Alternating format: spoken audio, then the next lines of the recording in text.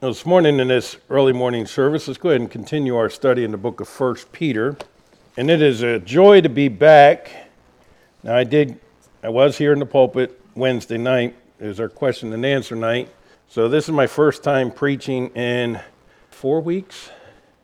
So strap in and be ready. But it was good having Brother Walters and Brother Heath here for our missions emphasis. Then last week, you all had Brother Bateman here while my wife and I were gone for a few days. And so thank them for filling in, and thank each of you for being in your place. And this morning, let's continue in 1 Peter chapter 1 and verse 17. Now over in Philippians 3:20, you don't have to turn there, Paul says, our conversation is in heaven, from whence also we are looking for the Savior, the Lord Jesus Christ. Now the word conversation in the older English does not mean the same thing that we think of as conversation today. We think of our speech, talking, having a conversation. But the idea in this verse has the idea of a citizenship. And so we as Christians are pilgrims here on earth, and our true citizenship is in heaven. If you are a born-again child of God today, you are I'll say a dual citizen, but your primary citizenship is now in heaven, not here on earth, okay? We are citizens of heaven. Now, I've not seen my homeland yet. I've not seen heaven yet. The Bible tells me it's a beautiful place, and I cannot wait to see it. But nonetheless, I'm still a heavenly citizen. Therefore, there's a certain conduct with which I am to carry myself here on earth. Paul says in another place, in 2 Corinthians 5:20, that we are ambassadors of God. Because if we're citizens of heaven and we're here on earth, then we need to view ourselves as ambassadors. Now, I don't know if anybody here ever served on Marine security guard duty at any embassy. Have you? Have you? No? Okay. But you both have been deployed, right? No? No? Okay. Well, then I'll give my experience. When I was deployed, we obviously had to rely on U.S. embassies a lot of times to get in and out of countries and whatnot, and sometimes you get to be with the Marine security guard and whatnot. But we even had a guy here at one time who was a gunnery sergeant, and he had served on Marine security guard duty, and he had really, really nice suits. And they had given him a special clothing allowance to buy these suits because when they were with world dignitaries, they had to look very well dressed, and many times they were not to be in uniform. And so they had to have really nice suits. So they got this special allowance to buy these really, really nice suits. They were expected, obviously, to carry themselves in a certain manner and to act a certain way because they were part of the embassy who's representing the United States in this foreign country. Now, we say, well, that's obvious. We would expect an ambassador and those of the embassy to have a certain level of professionalism, a certain decorum, a certain all this. Well, then, Christian, if you and we are citizens of heaven and ambassadors from heaven, then would it not be a reasonable expectation for you and I to have a certain decorum, if you will, representing heaven? Absolutely. So let's read verse 17 of 1 Peter chapter 1. Peter writes, "And if ye call on the Father, who without respect of persons judgeth according to every man's work, pass the time of your sojourning here in fear." Now I know that's not a complete sentence, but we are going to stop there and just examine this phrase today. And we're going to look at 3 points as we learn to live as strangers, which is what sojourners means, as we learn to live as strangers here on the earth. The first point I want us to notice is our communication. An ambassador is always going to have communication with his homeland. I mean, he's not going to go over there and just vacation, right? Obviously, he's expected to contact back to the State Department and update things that are going on. There's supposed to be communication. Secondly, we're going to see our course as we observe God will judge according to our work. And then lastly, we'll study our conduct as we observe what is to be our motivation here on earth. You and I, Christian, need to learn to live as citizens of heaven. So let's ask the Lord for his guidance, please. Father, I pray as we examine this verse this morning again that you give us wisdom. Teach us, Lord, to be true strangers in this world, but yet ambassadors to this world. And Lord, to live as citizens of heaven. We'll thank you for it in Christ's name. Amen. In verse 17, it starts, and if you call on the Father. Now, the if clause in the way the Greek language is designed, there's different ways in which that clause can be written. And this one, it could be also translated since. So may I read it that way? And since ye call on the Father. You see, there's an expectation of us to call on God. Just as an ambassador would be expected to call back to their homeland, so you and I are expected to pray and talk to God. Now, Christian, you ever think of the wonderful privilege it is to be able to, first of all, call the God of this universe Father, and then secondly, to be able to talk to him as our Father? That he cares enough for you that he's going to listen and he's going to heed and he's going to pay attention to what you say because he wants to hear from you. As a matter of fact, Paul says in Galatians 4:6, and because ye are sons, God has sent forth the Spirit of his Son into your hearts, crying, Abba, Father. The word Abba, the closest we would have to that in the English language would be more like daddy. Now, that is amazing to me that God wants that kind of personal relationship with me. Isn't it you? But it says, and if you call on the Father, you see, he's all-knowing, so we can trust him in all things. Psalm 37, verse 23, the steps of a good man are ordered by the Lord, and he delighteth in his way. You know, there's anytime you need direction in life, anytime you need comfort, you can call on God, and he is ready to hear. Aren't you glad you're not going to get a busy signal when you call God? Now let's talk about our approach to God. You know, God says we can come to him boldly. In Hebrews 4, verses 14 through 16, we say, seeing that we have a great high priest that is passed in the heavens, Jesus, the Son of God, let us hold fast our profession. For we have not a high priest which cannot be touched with the feeling of our infirmities, but is in all points tempted like we are, yet without sin. Let us therefore come boldly under the throne of grace, that we may obtain mercy and find grace to help in the time of need. Now, I find it amazing we can speak boldly to God. Not brashly, but boldly. That we can come to God with anything. You know, we're going to talk about a little bit more about this in just a moment, but when we come to God, we're never bringing new information to him. He already knows everything. You say, so why then pray? We're not praying for God's sake. We're praying for ours.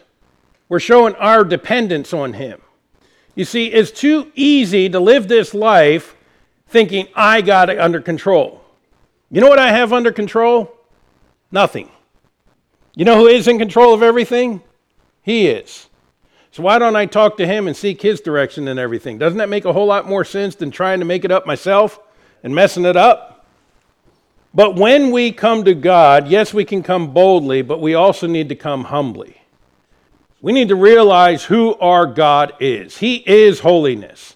He is justice. He is love. He is perfection. He is all these things. And we need to realize that as we come to God, he's not just some genie in a bottle, but he is the God of this universe. In the Old Testament, he told the Israelites in 2 Chronicles 7:14, if my people, which are called by my name, shall humble themselves and pray and seek my face and turn from their wicked ways, then will I hear from heaven and will forgive their sin and will heal their land. Another way in which we should pray as we approach him should be energetic and fervent. James 5:16, confess your faults to one another and pray for one another that you may be healed. The effectual, fervent prayer of a righteous man availeth much. Okay, if I were an ambassador and I really needed something and I picked up the phone and they were him-hawing around and saying, well, we'll get back to you. You know how government works, right? The speed of government. You know what I'd do? Call them back and say, no, this is urgent. I need this now. And if they wouldn't listen, I'd call up the chain of command and I'd be like, I need this now. You don't understand. This is urgent. We need to get this done right now. Now, I'm not saying we treat God that way, but the thing is God has said that we are to bring our request to him. And he gives us examples of what the Bible calls importunate prayer, those that keep bringing the request to God again and again and again and again until God answers.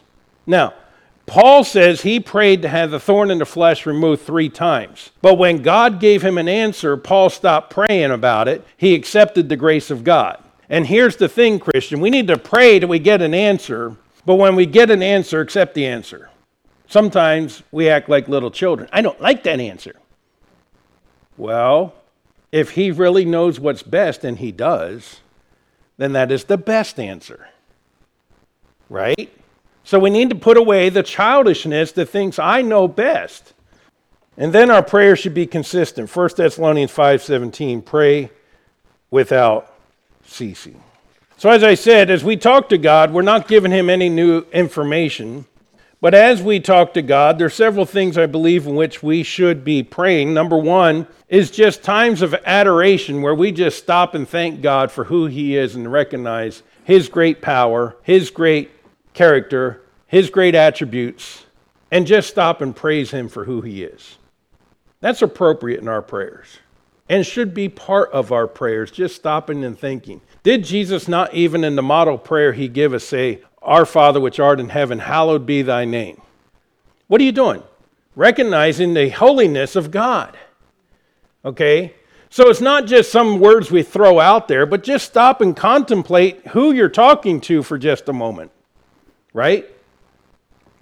Secondly, there should be confessing and forsaking of sin. 1 John 1:9, if we confess our sins, he is faithful and just to forgive us our sins and cleanse us from all unrighteousness. Now the word confession in that verse, if we confess our sins, is an interesting Greek word. It's the word homologos.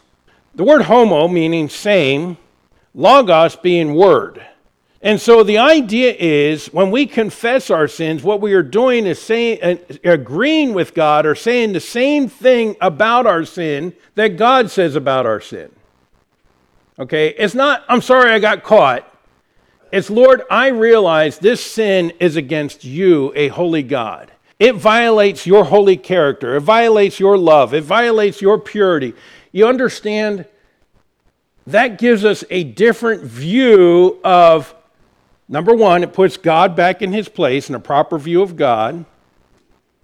It gives us a proper view of God's word. It gives us a proper view of self and a proper view of our sin. Okay, because we have trivialized sin in our society, have we not? You see, they're no longer a drunk, they just got a drinking problem. They're no longer adulterers, they're just having an affair.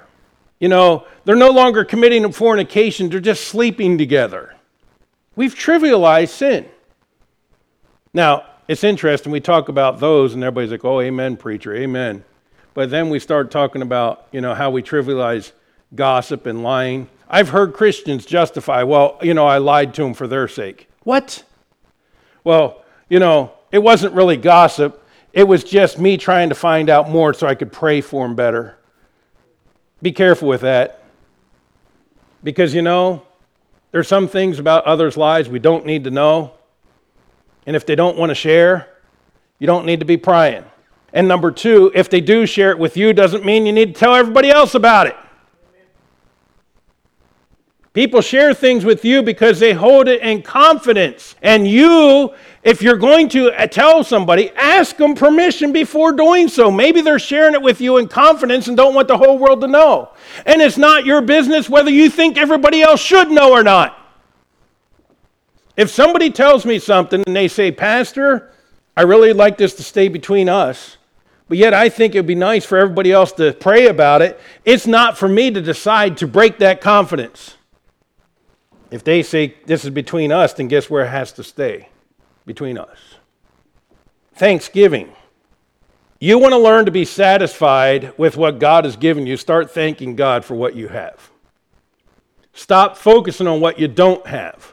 Stop looking at the Joneses and everything that they have that you wish you had that you don't have. And start thanking God for what you have, because I can promise you everyone in this room is doing better than many people in this world today. I've been to foreign countries. I've been to third world countries. I've seen how some people live. And American Christian, we have so much for which to be thankful for. We could spend all day just saying thank you, Lord, and going down the list of everything that he has for us. By the way, how many of you had a dry night's sleep last night without rain dripping on your head? You know, there's people, every time it rains, they're getting water in their dwelling. How many of you had, just a few days ago, turned the air conditioner on, and now all of a sudden it got cold again, now you got the heat back on? You know, there's people who have no heat, no air conditioning. How many of you had a good breakfast this morning? Amen. You didn't have breakfast this morning? Okay, well, that's your fault. You'll take that. All right. It's not because it wasn't available, right? Okay, there you go. It was a choice. You understand what I'm saying? Understand some of these basic things. How many of you put on clothes this morning and have no holes in it? Except for the ones where your head's supposed to go through and arms, but there's people today that don't own a garment that's not torn and tattered. I mean, think about it. And then above all this, if you are a born-again child of God, you are a citizen of heaven. Don't tell me you don't have something to be thankful for. And I promise you, the more you learn to say thank you for the things you have, the less you're going to desire more things.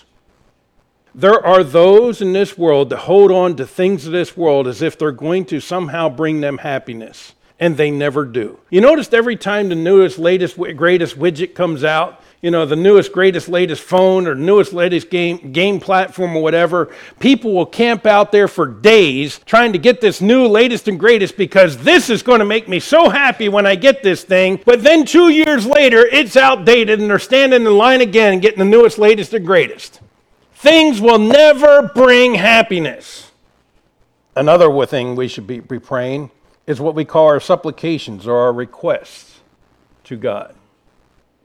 Now, we have a prayer sheet, and we have on there, we pray for lost souls, we pray for our community, we pray for physical needs, we pray for our missionaries, and we bring these requests to God. I've heard people say, well, I pray and I never hear God answer prayer. Well, let me ask you, how do you pray? If you pray, Lord, bless all the missionaries on the foreign field. Well, I never see God answer the prayer. Well, let me tell you what the problem is. The problem is the way you pray. You see, God wants us to pray specifically. Okay?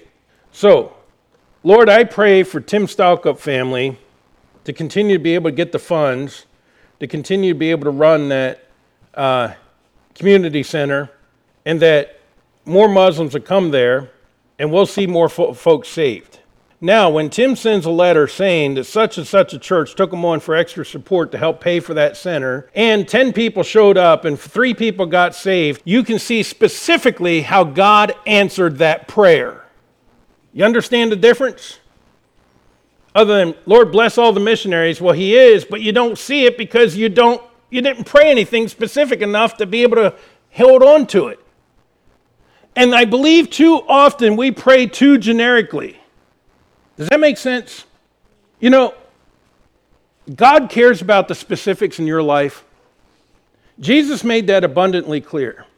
He said he knows how many hairs are on your head. Brother Al, some of us are a little bit easier to count than others. Hey, I said us, because mine too. It didn't used to be that way. I have pictures. I had a full head of hair at one point. That's no lie.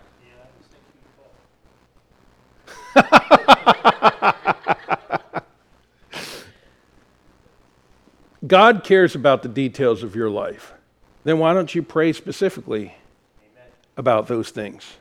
Because, my wife, I believe, is a great example of this, especially while we were in college. While I was in college, it was very tight financially, but she still does today. She'll pray specifically, when we go to the grocery store and ask God for help finding the good deals and whatnot. And it's amazing. I mean, sometimes, there was one time she left the store paying like a penny for everything she got. I mean, that's amazing. I don't know how she does it. And no, she did not steal it from them. It was all legit. Between coupons and sales and everything else, I mean, she almost got it for nothing. But she prays about it before she goes. You ever think of that? See, God cares about all things, so we can bring those supplications to him. And then the last one that I want to touch on this morning as we pray, how do we pray, for what do we pray, is intercession. Intercession. That means praying for others. Now, I already mentioned on our church prayer list, we have a list of souls who need to be saved. We should be interceding because God cares about their soul more than I do. He wants to see them saved more than I do. So how do you pray for somebody who's lost? Well, God desires to see him saved, does he not? But God is not going to force a man or woman to make that decision. He has given us free will to choose, has he not? Okay? So I think it's a proper and legitimate prayer. God, but your Holy Spirit can convict them. And I pray conviction on them that they can't rest, that they're miserable until they turn to Christ. You say, well, you want them to be miserable? I'd rather them be miserable here on earth than miserable for eternity in hell. So yes, I think that's a proper prayer. But then intercessory prayer goes beyond that. Okay? So I also mentioned we have one there about those that are sick among us. And we could bring those requests and pray those specifically to God. My wife and I went to New Testament Baptist Church several weeks back when they were having revival services with Jeremy Lockhart. And I'm working on getting him to come set up some meetings with us. And the message he preached the night we were there, I want you all to hear that message. It talks specifically how to pray for others spiritually. And it was praying for strength of others, praying for, and I can't remember all the points right off the top of my head, but it really was an excellent message showing how to do proper intercessory prayer, because while it's important to pray for physical needs, those are temporal. But praying that others will be strengthened by God and continue to serve God, and some of these other points that he brought out, those have eternal rewards. And so, let's think about our intercessory prayer as we pray for others. We spent quite a bit of time on our communication. Let's go on now to point number 2, our course. Going back to our passage in 1 Peter, in chapter 1 and verse 17. And if ye call on the Father, who without respect of persons judgeth according to every man's work. Aren't you glad God is impartial and not a respecter of persons? Say, what do you mean? He said, whosoever will may come. Whosoever shall call upon the name of the Lord shall be saved. He doesn't have certain individuals that he's picked and said, I'm going to allow these into heaven and not these folks. I'm glad God is not a respecter of persons. That the gospel is given for both Jew and Gentile. There is no preference over Jew over Gentile. Now, looking out here, I think everybody should say amen to that, because I don't see any Jewish-looking people. The closest one looking might be Troy, but I don't think he's Jewish either. His grandparents are? His grandmother is born Jew. Okay, that actually doesn't surprise me. But there's no preference of rich over poor. No preference given because of status or heritage. Now, I want you to understand something. God's perfect impartiality gives him clear judgment. We all have a hard time having a completely clear judgment on things, don't we? The symbol used for our justice system has the lady standing there blindfolded because justice is supposed to be blind, totally impartial. Aren't you glad God, in his perfectness, in his complete impartiality, is able to have a totally, if you will, then in that, with that analogy, a blind judgment in that it's totally impartial. Now, it says, who without respect of persons judgeth according to every man's work. Now, this work is not referring to salvation, not works for salvation, okay? Because the Bible makes it clear in many passages that it's not by works that we're saved. There's nothing I can do to earn my way to heaven. Every religion of this world teaches some types of work salvation. Christianity teaches it's not by works, it's by a relationship with Jesus Christ. Because the work is already done. Jesus Christ died in your place and in mine. He shed his blood. He sacrificed himself, paid the debt of sin, which is death, for you and me. 2 Corinthians makes it clear he became sin for me. He was buried, but hallelujah, as we celebrate today, he rose again. The work of salvation is already done. I just have to receive the gift. So if it says God is judging us according to our work, what does that mean? Well, I'm glad you asked. As a believer, we are still going to stand before a judgment before Jesus Christ, right? Now, I am thankful the Bible makes it clear that it's not a judgment of condemnation, but a judgment of reward. Now, unlike modern society where everybody gets a trophy just because they participated, God's judgment is fair, is it not? And some of us remember the olden days when not everybody on the team got a trophy. When we stand before Christ at the judgment seat of Christ, our works are going to be tried for reward. In other words, what have we done for Christ? What have we done for eternity that matters? I want you to think about that. We spend so much time on the temporal things of this world, but they're all going to pass away. How much time are we investing in the eternal things that truly matter? Winning souls to Christ, living a godly, separated life for Christ, continuing in prayer, trusting God for my life. All these things, again, are not earning salvation, but it's about rewards. Hold your place here in 1 Peter. We have a few minutes. Let's go back to 1 Corinthians chapter 3. And if we don't get this message done this week, well, if the Lord tarries, we'll come back to it next week. 1 Corinthians chapter 3, starting at verse 10. Paul writes, according to the grace of God, which is given unto me, as a wise master builder, I have laid the foundation, and other buildeth thereon, but let every man take heed how he buildeth thereon. For other foundation can no man lay that is laid, which is Jesus Christ. Now, if any man build on this foundation gold, silver, precious stones, wood, hay, stubble, every man's work shall be made manifest, for that they shall declare it, because it shall be revealed by fire, and the fire shall try every man's work of what sort it is. If any man's work abide, which he hath built thereon, he shall receive a reward. But if a man's work shall be burned, he shall suffer loss, but he himself shall be saved, yet so as by fire. So, if your life is living about self, the temporal things of today, trying to gain possessions, the Bible says that that's wood, hay, and stubble.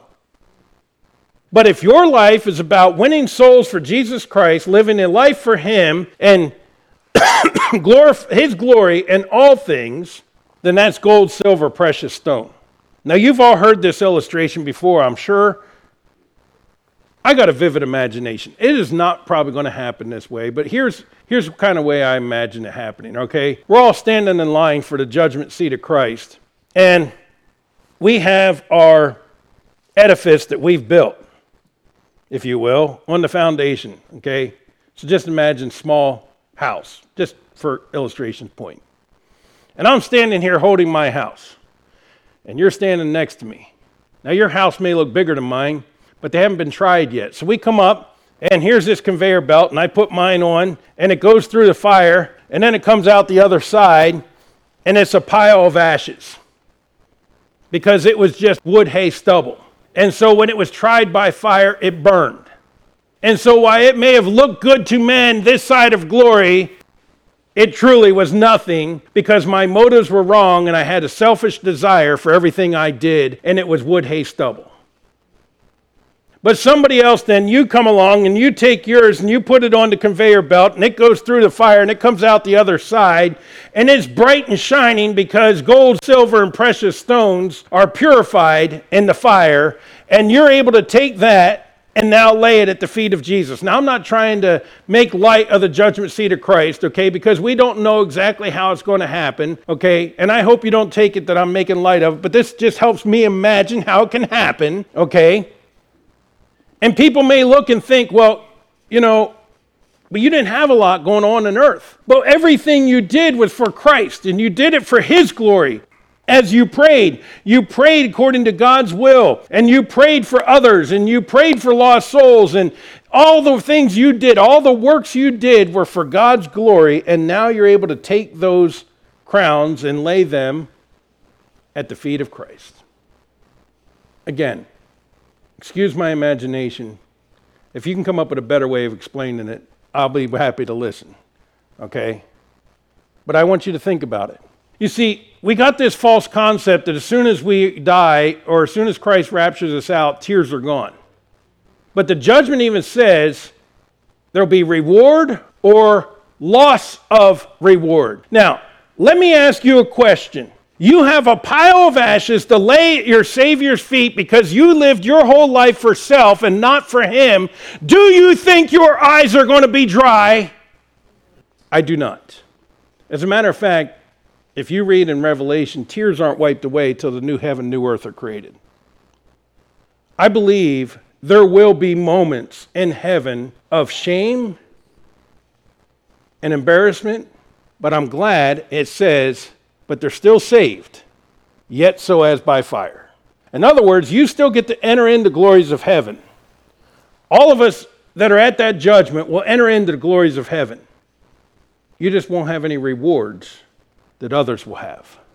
I want you to think about that. Now, I've said for many years, we will lay those treasures at His feet. I had somebody challenge me recently and say, don't you think He might give them back to us? Maybe. I don't know. But I'll tell you either way, I don't want to stand before Him empty-handed. I do not want to stand before Him empty-handed. I want this life to count for something when I stand before Him. So I want to be a good ambassador while I'm here. The course of action you decide to take here on earth will determine your eternal reward or loss of reward. Moving on. Let's talk last about our conduct. Going back to Peter, 1 Peter, chapter 1 and verse 17. The end of the verse says, pass the time of your sojourning here in fear. Now, when it talks about the passing of time, it's not an inactive passing of time, as we often say to one another, I'm just passing the time, I'm just killing the time, I'm just wasting time. May I say, Christian, I'm learning that that's improper. My time is limited, and the Bible says I am to redeem the time. Now, that does not mean there's not a time for leisure, there's not a time for rest, but what it means is I need to be conscientious of what I am doing with the time that God has given me, and not just wasting time for the sake of wasting time. Okay? Having a family get together and playing games together is building up a family. That is not wasting time. There's a purpose to what you're doing, right? A family vacation helps you get rested to go back, recharge to what God has called you to do. That is not wasting time when done properly. You understand what I'm saying? But sitting there surfing the internet for 3 hours at a time, learning absolutely nothing but everybody's gossip, that is a complete waste of time. So, pass the time is conduct yourself, and it's an imperative, it's a command. In other words, actively pass the time here of your sojourning, which means to stay among strangers, with fear. So, let's talk about our sojourning. We're reminded several times in scriptures that we're just pilgrims here on this earth. Hebrews 11:13, these all died in faith, not having received the promise, but having seen them afar off, were persuaded them, embraced them, and confessed that they were strangers and pilgrims on the earth. Peter says in 1 Peter 2:11, dearly beloved, I beseech you as strangers and pilgrims, abstain from fleshly lust, which war against the soul. You and I need to stop viewing this earth as our home, but view it as a foreign land. My home is in heaven. Now, I'm going to tell you right now, the things I see happening in this world today are making it easier and easier to view this as a strange land and not as home. But our conduct is to live to please God. So let's look again at the end of the verse, sojourning here in fear. Now, when we think of fear, we think of phobia or the scared, cowering in the corner. When I think of that type of fear, I think of what our government did to take control, or all the world's governments did to take control the last 3 years of all the people. Truthfully, it was a campaign of fear, and fear paralyzes and fear controls. That, my friend, I am happy to tell you, is not what the Bible means when it says we are to live in fear. So let me explain what the Bible means when it says you and I are to live in fear.